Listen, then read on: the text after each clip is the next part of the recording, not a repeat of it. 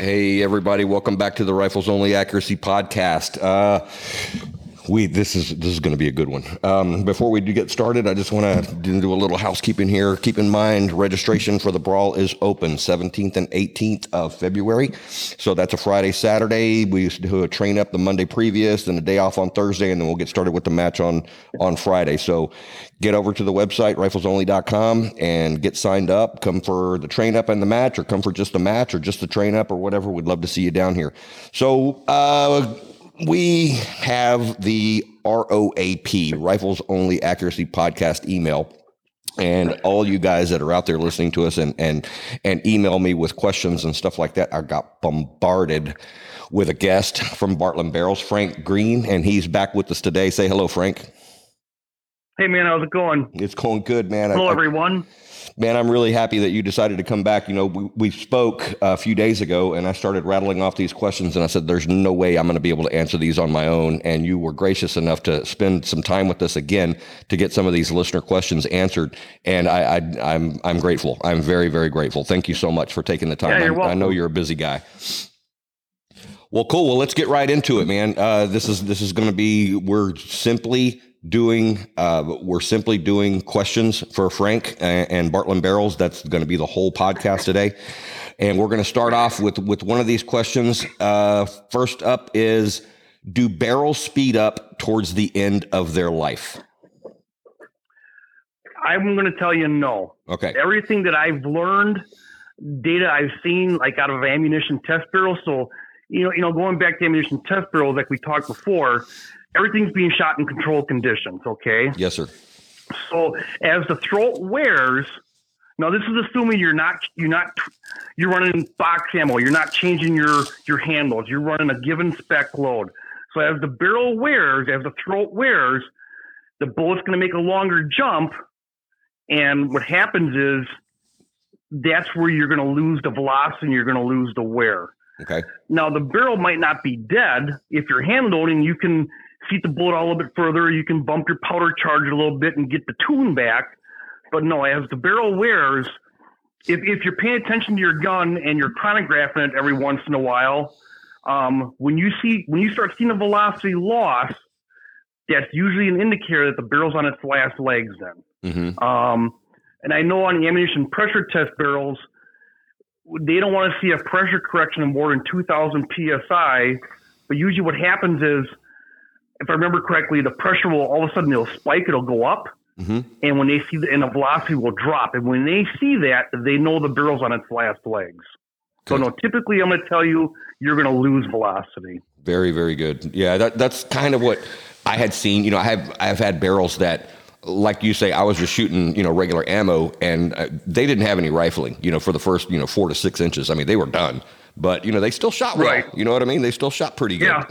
So, you know, in a good example, and I'll give you one real quick. The barrels that we make, CanSoftCom, so Canadian Special Forces, like 330 Lapua, mm-hmm. they have a couple of barrels. The last time I talked to them, I know one barrel had 5,000 rounds on it. Mm-hmm. And if they cleaned it and they kept it in check, it still shot good.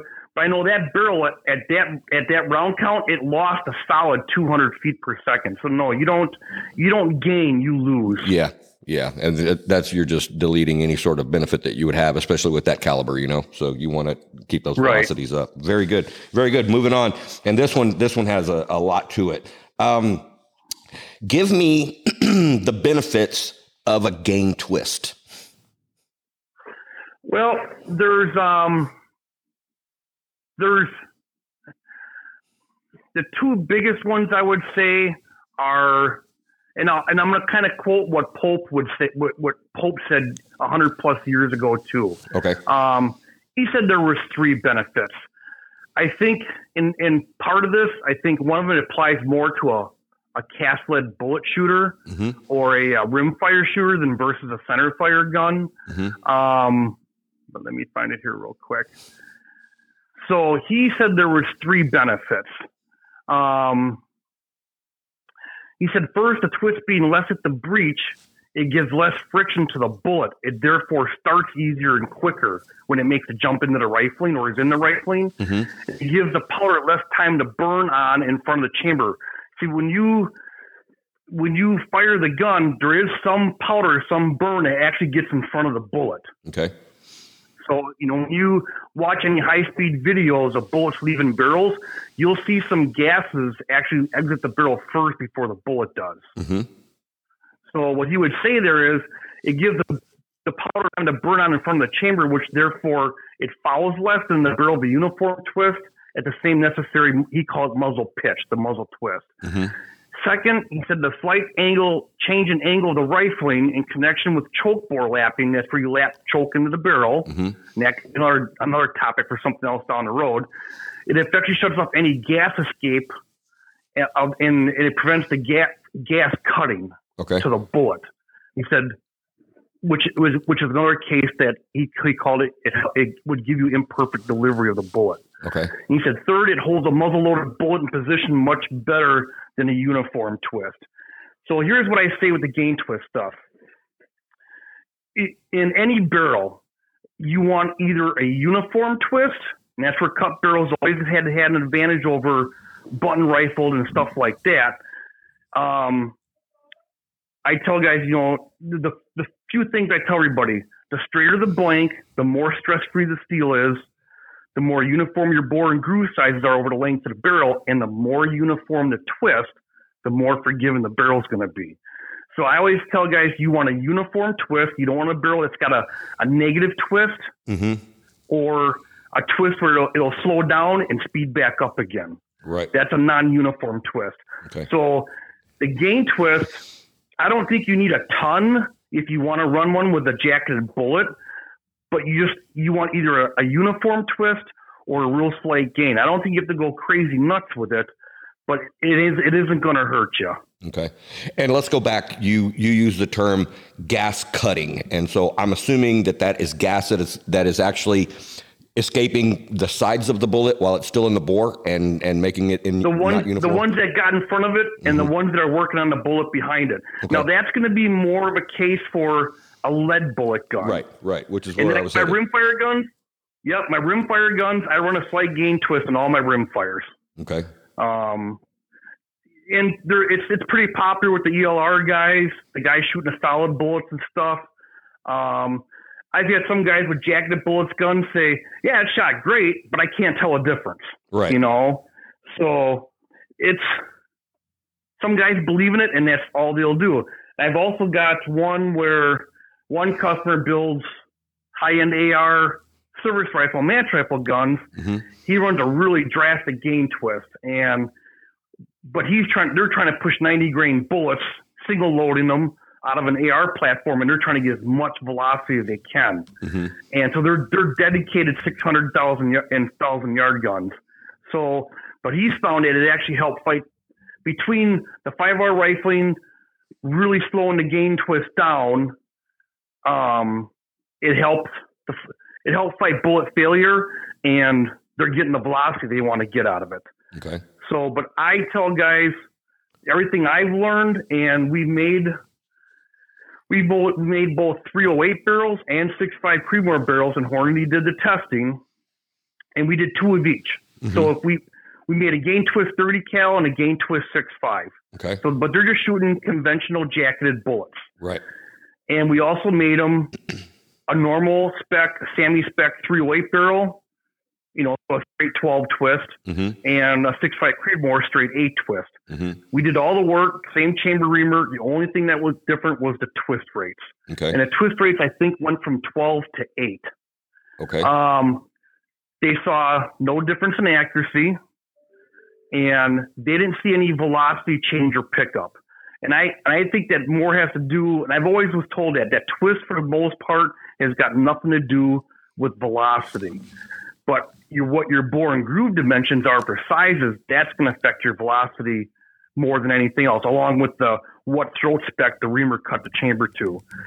But anyways, they did the test. We made the barrels no charge. They did the test. They gave me all the data, and they called me up at one point when it was done. They said, hey, what do you want to do with the barrels? I go, well, you did the testing. I go, I made the barrels. That was the deal, Yep. They go, well, the barrels, as far as shooting SAMI ammo and spec and reference, they work great. I go, burn them up. Yep. So that's, but yeah, I don't see any difference really in velocity. Okay. Some people have said that, some people have told me that, but I don't have data to prove that. And the only data I have is what I've gotten from Hornady and stuff. Right. Now I'm going to say there is no gain in velocity. Okay. Next one. Is it possible to go from like a 0 to a 7 twist? It is possible. The machines are capable of doing it. Mm-hmm. We actually had a vibrations and harmonics engineer ask us to make him a couple of 6 mil PPC bench press barrels for him.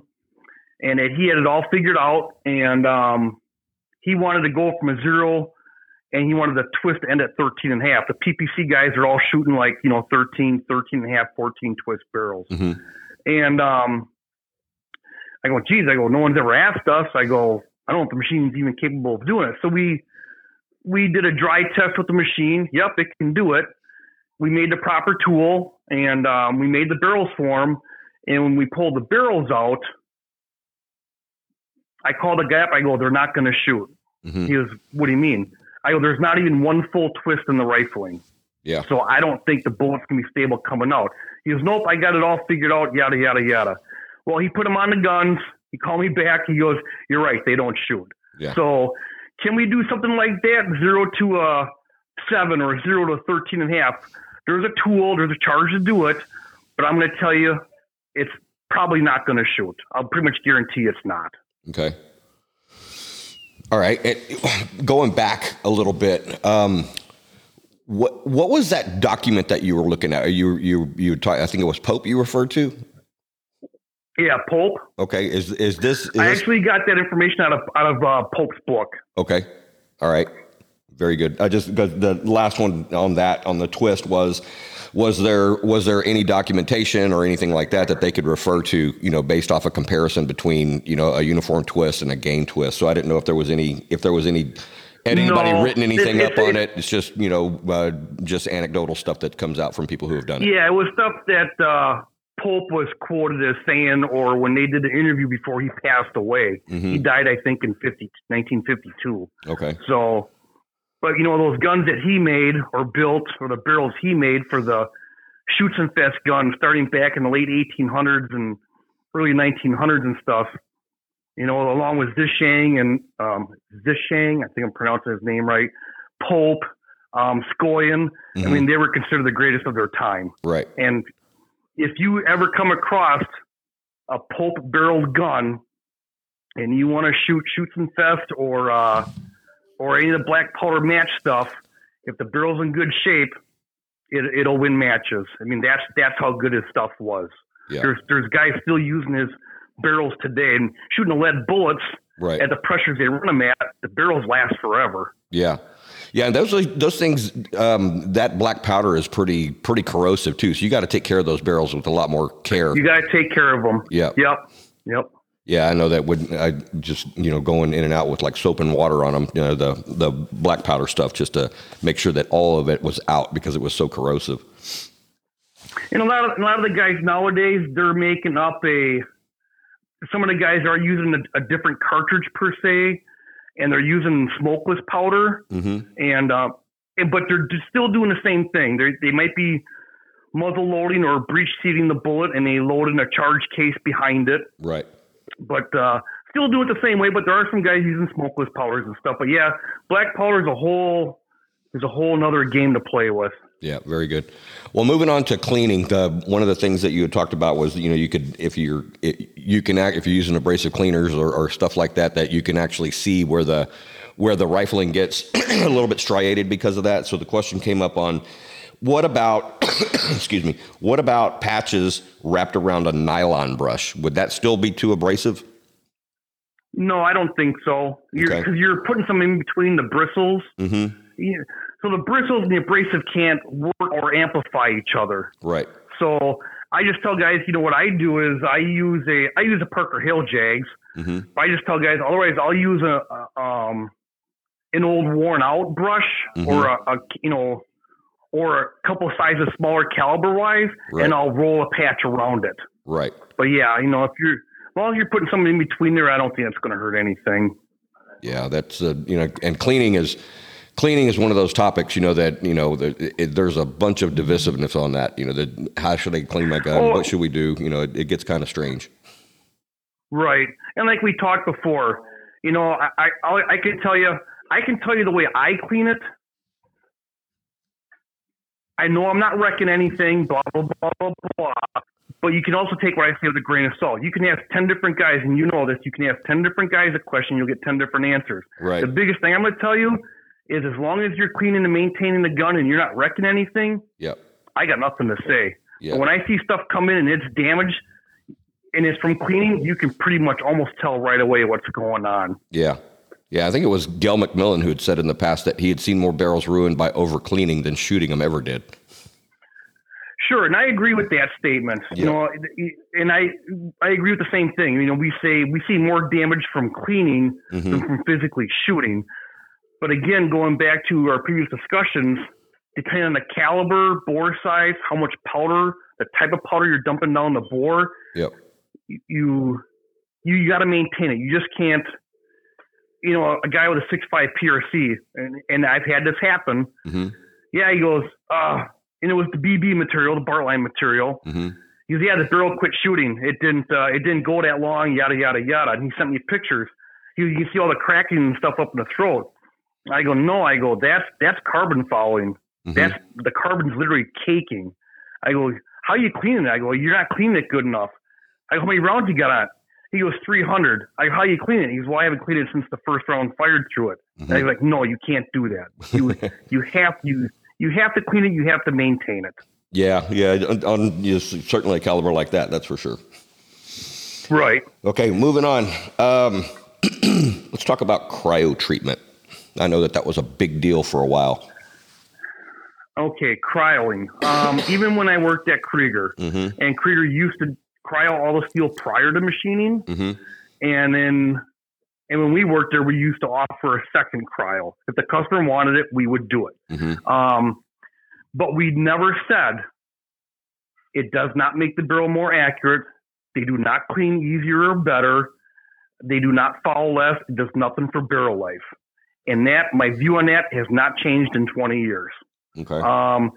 We played with it till we were blue in the face when we started here, because that's what we were used to, doing. Mm-hmm. And I asked John about it when I worked at Krieger.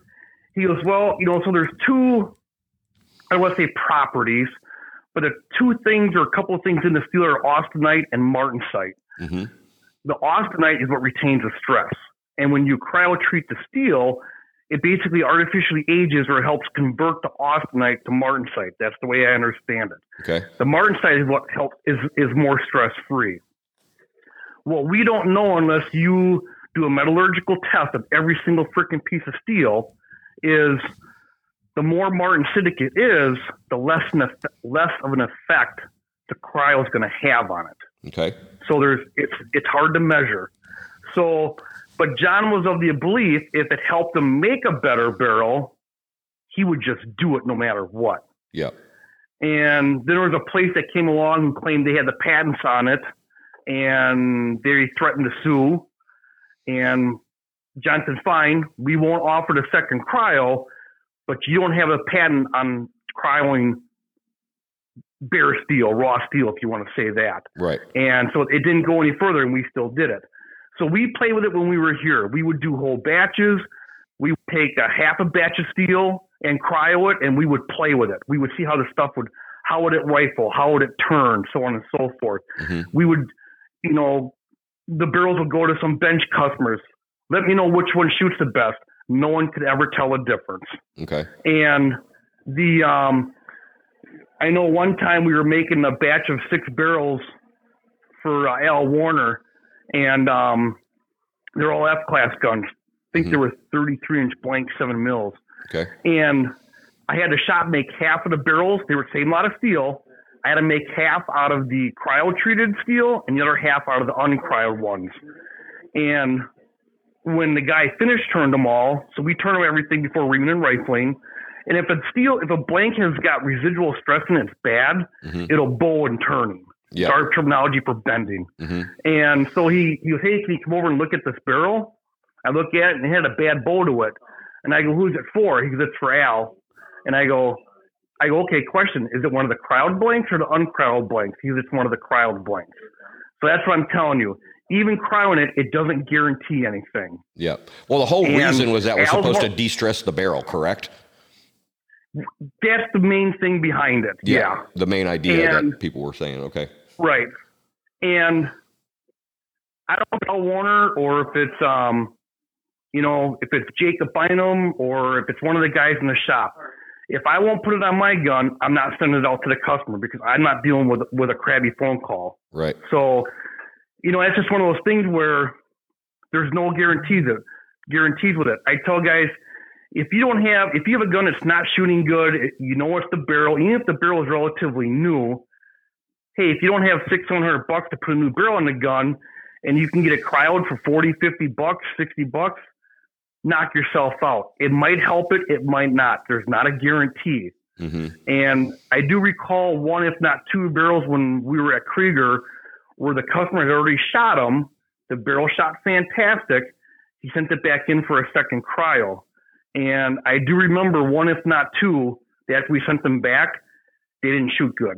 I mean, they shot minutive angle, but they weren't sub-minutive angle barrels anymore. Now, what changed on them? There was nothing we could physically see, and there was nothing that we could measure. So something changed in the harmonics or something, but I tell guys it's not a cure-all. You can try it, but don't hold your breath that it's going to magically do something. It might help you, it might not. But again, to me, it does nothing for accuracy. It does nothing for cleaning. It does nothing for barrel life. Okay. And that also goes back to the quality of the steel. That's probably where you actually have to start is with the quality of the steel. Right. Well, what is okay on the heat treating portion? What are you looking for? I mean, is all of that stuff is just for de-stressing the barrel, correct? Well, it's for strength and stuff too. Mm-hmm. If material like the 416, if it ain't properly heat treated, you don't have the strength in it either. Right. Okay. So and then if it's good steel, if the place is making it right, it should be double stress relieved. Okay. So all of our material comes heat treated and double stress relieved, and it should be double stress relieved at two different times during the process. What is the process? What is the process of stress relief? It's basically a heat treating process. Okay. They'll take the steel up to around 1,000, 1,100 degrees Fahrenheit or so, mm-hmm. and it's for X amount of time. I'm not a whole steel manufacturer. I don't understand the whole thing. Right. I would like to go to the mill sometime. Yeah, but basically it's a stress relieving. It's a heat treating process. Okay. I've seen barrels where the barrels were made, they were button rifled, and they were fluted, contoured, fully finished and everything. They had threaded muzzles and stuff. Mm-hmm. And the place doing a nitriding type treatment to them was kind of being blamed for wrecking the barrels. Mm-hmm. And they were doing hundreds. Mm-hmm. And so the shop didn't think it was anything they were doing. And of course, go figure, the owner of the place shoots bench rest and like long mid-range bench rest. Mm-hmm. And he buys our barrels. He goes, if I sent you barrels, he goes, I'll have you inspect them for me, write down bore and groove sizes over the length of the barrel and everything. He goes, make a note, overnight them back to me. We'll nitride them, we'll melanite them, overnight them back to you, re-gauge everything. Mm-hmm. And then I gave him all the inspection reports and overnighted the barrels back to him. We did pretty sure it was 4 of them that we did. Mm-hmm. Everything I saw in the barrels, though, either the steel wasn't properly made to begin with, mm-hmm. or the company that was making them wasn't stress relieving the blanks after button rifling and before finish turning them. There were no consistent bore sizes anywhere in the barrels. Okay. They changed everywhere. And they got bigger at the threads at the muzzle. They changed where they were fluted, either bigger or tighter. And the thing that was interesting was when you melanite, when you nitride a barrel, you're basically taking it up to about 1,000, 1,100 degrees. You're taking it up into that heat treating, stress relieving operation. Mm-hmm. And in some cases, the bores changed. Okay. The bores and grooves. Sometimes they got tighter, sometimes they got bigger, sometimes they didn't change, but they did change. So Okay. that tells me either the steel wasn't properly stress relieved after it was buttoned, or the steel wasn't properly made to begin with. Well, just as a note, what is the hardness of a barrel like Rockwell? Our stuff is typically around, I'm going to tell you, 27 to 32. Okay. The vast majority of the time it's around 28 to 32 Rockwell. Okay. And that's probably a good standard spec for most of the industry. But I've seen prints, I've seen barrels where they actually called out a spec that they would use stuff as low as 21. And I think that's getting way too soft. Yeah, it's probably pretty soft. Does that change over the life of the barrel? No, it should not. Okay. I don't know how it would. You know, the thought process is maybe that from the heating and shooting and stuff, I'm going to say no. Okay. Well, because there's, we're always talking about pressures, you and I, the internal pressures and stuff like that. And I had a real interesting conversation with Jake Vibbert over at JC Steel Targets, and we were, he uses AR500 whenever he builds his targets. That's the steel that he uses. And he says that as time goes by, and we're at Rifles Only, we're knocking the hell out of those targets. And so after they've been, out there for a while, they'll start to get cracks in them and stuff like that. Normal, this is just the life of the barrel. He says, he says, once they start to do that, he says, if you Rockwell test them, they're closer to 600 Rockwell whenever they started out at 500. And he tests the steel before, and he's also tested it after. And because there's so much pressure beating on those targets that they work hardened. The impact forces. Yeah. The impact forces. Yeah, they work hardened. And so I was wondering and I didn't know and this question didn't come in. This is just something I was wondering about. I wondered if they got harder or softer, just based off of the pressure being applied to it. I didn't know. I don't think so. Yeah. I know I've had conversations in years back about that. When you look in the throats and you see the cracking and stuff going on. Yeah. I'm trying to remember how we talked about how we worded it. It's not necessarily maybe a good way to describe it. Maybe it could be described as stress erosion. Yeah. Because every time you pull the trigger, you all of a sudden you got 60,000+ pounds of pressure in the chamber area. The steel it's got to be expanding and relaxing to a certain degree. Sure. We all basically know that happens. Yeah. So maybe those cracks it's not just, maybe it's a heat crack, or it's a combination of the heat and the stress from all this instant pressure. But whenever I've looked at barrels and we've done Rockwell tests here on stuff, we haven't really seen it change. But we're doing it on the outside. We're not doing it on the inside. Yeah, so there might be a different, down in the it inside. Might be different. Yeah. Right. And if it is going to be different, it would be back at the breech end, not towards the muzzle for the most part. Right. Yeah, because it's been... I got. Go ahead. No, go ahead. Go ahead. No, because I have cutaways of barrels here where you can see the amount, and this is just a 308, you can see the amount of carbon fouling, how black it is in the first, from the chamber to the first 6 inches. And as you get down the barrel, it gets lighter and lighter, but you can see how heavy that carbon is, the fouling and stuff like that.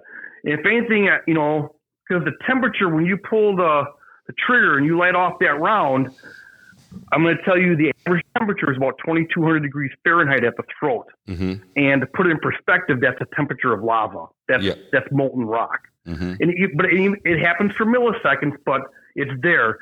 And I think depending on the actual chamber, the caliber, and the type of powder being run, I've heard that those numbers can run as high as 4,000. I haven't verified that or nothing like that, but it's hot. It's there. Yeah. So. Well, we've all seen those videos with the barrels on the belt feds, start to glow, and so you're doing that just in such a short period of time. Yeah, that metal's getting really hot. But I think with what we're doing, with the precision rifles, we're never getting them that hot. I mean, I hope not. No, I'll say yes and no. Yeah. Guys will ask me, well, how hot is too hot?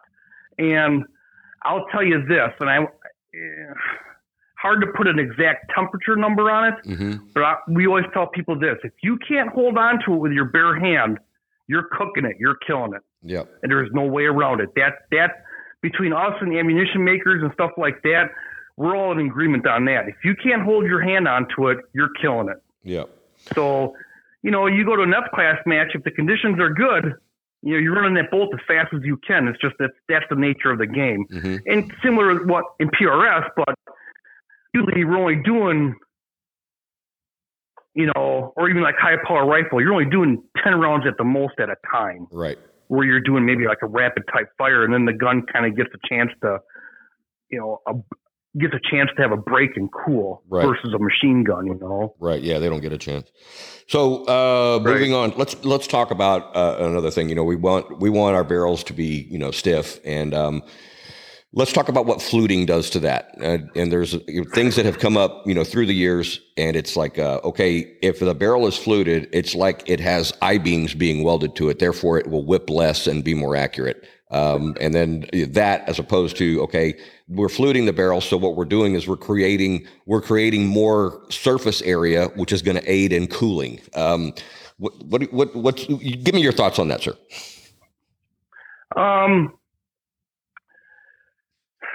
Where to start? One, I would never flute a button rifle barrel or a hammer forged barrel because of the amount of stress induced into the steel. And when you do that what I'll call a secondary machining operation, if you hit and I don't want to call it stress, but I don't know what to call it in the material. I don't know how to call it anything better to describe it to people. When you hit a residual stress portion or point in the barrel, the machine operation is going to relieve the stress, and the bore will actually open up. It'll change on you. Okay. I see just from threading the muzzles, and there's a video on our website where guys thread the muzzles, and the muzzles will open up a half a thou. Okay. Because as you cut down closer, as you cut into the wall thickness of the barrel, if you're hitting that residual stress point, I think I sent you those pictures of where the button rifling, how the face of steel gets deformed. Yep. You're displacing the material. Right. So that pressure's got to go somewhere. Right. But as you cut closer and closer to the wall thickness, now you're giving the steel a chance to relieve itself. You're giving a chance for it to move. And so I would never flute button rifled, hammer forged, factory type barrels. Guys do it, and a lot of guys don't have a problem. It's one of those things, you're going to have an issue sooner or later. It's just when. Right. As far as accuracy goes, yeah, I'll agree with you that by fluting it, you're giving the barrel more surface area, so it might help it cool a little bit faster. Does it make a big difference? I don't think so. The other argument is that if your flutes aren't exactly to the same depth, let's say one flute is 5 thou deeper than an opposing flute. Now the bore has a chance to shift more one way during shooting and stuff. Yeah. I've heard the argument. I can't prove it, yay or nay. Okay. As far as making the barrel stiffer, I can say yes and I can say no. So if we take two barrels, identical contours, let's just say an M40 contour. I can't remember if I did it on a heavy pommel or an MTU contour one time. But we took two identical barrels and we fluted one. Same caliber, same lot of steel, everything. Put it between a bench center, and I put like a 20-pound weight on the center of the barrel with a dial indicator. That particular test showed that the barrel flexed or bowed, or it moved 20 to 30 thousandths more than the unfluted barrel of the same contour. Okay. And then we put the barrels in the lathe, and we just chucked on the breech end, put the dial indicator on the very muzzle end, and then hung a weight from the muzzle end. And I want to say I recall doing it that way, the fluted barrel it didn't move as much. Okay. But what I can't replicate and I can't measure is how does that barrel react to when you pull the trigger and you light the round off. We all know they have a vibration and a wave to them. Does the fluting make it stiffer that way? And it's probably a poor comparison, but picture taking a piece of sheet metal and adding ribs to it. Yeah. If you try and bend it the lengthwise, it resists. It's going to fight you more. Right. But you take the length, the long way. But if you take the width of it, so the ribs are running lengthwise, you can roll it and bend it real easy. Right. But how the barrel reacts to when it's being shot, that I don't have an answer for you. Yeah. I used to flute a lot of my own barrels on competition guns and stuff and everything. I've never had a problem with accuracy. Right. But I can't tell you that they're stiffer or they're not stiffer.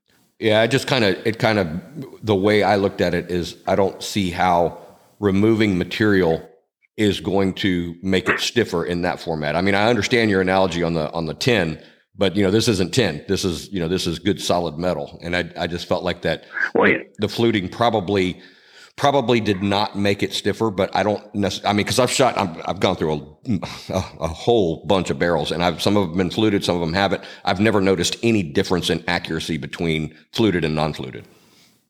Right. And like I said, the one test where I put the 20-pound weight right in the middle of the barrel, and I put a dial indicator on there, the fluted barrel moved more. It moved like 20 to 30 thousandths more than the unfluted barrel. Right. Is it a scientific test? Yes. But again, I don't know how the barrel is reacting when it's being shot. Yeah. That's what I don't know how to measure that. Yeah. If it's gonna make it stiffer, then the only time that it really needs to be stiffer is when it's got a bullet in it. You know what I mean? Other tests don't really mean too much. Okay. This one is where we're going to end up. Give me your thoughts on the Molly. On Molly coated bullets and stuff? Yes. Yeah. Like how did that, because that was a big thing for a while. And it was talking about you could, load to higher pressures and your barrels lasted longer. And what did you see during that era? I'm going to tell you, it does nothing for barrel life. Okay. The one school of thought was you could shoot the barrel for a longer string of fire in between cleanings. Now I'm going to come at from the short range bench shooter side of it. Okay. And some of the guys are my friends, so don't nobody take it wrong when I say they're the cycle guys. All right. Mm-hmm. But you have to remember those guys, they go to the line with a clean barrel and they might only put 7 to 12 rounds on it total. Right. They have to shoot a record 5-shot group, and they get unlimited sighters in I think it's like a 5-minute time period or something like that. Depends on what course of fire and stuff they're doing. Right. So, and then they'll go back and they clean their guns. Mm-hmm. And their thought was, well, we can go like 30 or 50 firings in between cleanings and the barrel holds accuracy. I go, crap. I go to a high power match. I'm putting 90, maybe 100 plus rounds in a day on the gun. Mm-hmm. I ain't got no problem with accuracy. Mm-hmm. So what am I gaining? I don't see any gain there. The other things I'll tell you about Molly and why I won't use it, and you'll never see it in my gun, is some say, yeah, you lose a little bit of velocity if you have to up the load to get it back. I agree with that. But for the most part, the pressure's not changing. Okay. So I don't think you're really dropping pressure. If it does go down, it doesn't go down a ton. Right. The pressure's still there. The other thing we've seen with Molly is we've seen copper fouling actually get layered in between the layers of the Molly and everything. So when a guy thinks he cleans the barrel, he ain't necessarily clean the barrel. Right. We've also seen Molly cause pitting in the bores and stuff too. Okay. Even the stainless steel barrels. So to me, there's no gain in accuracy. There's no gain of accuracy versus the number of rounds fired and versus cleaning. So why do it? Right. And if you look at the bench guys, it was a big fad with the bench guys for a while, and then it kind of died away. There's a few that still do it, yeah, but it's not like it was before. So that's kind of if you can take that as an indicator, well, okay, well, if they're not doing it, then there must really be no benefit to it.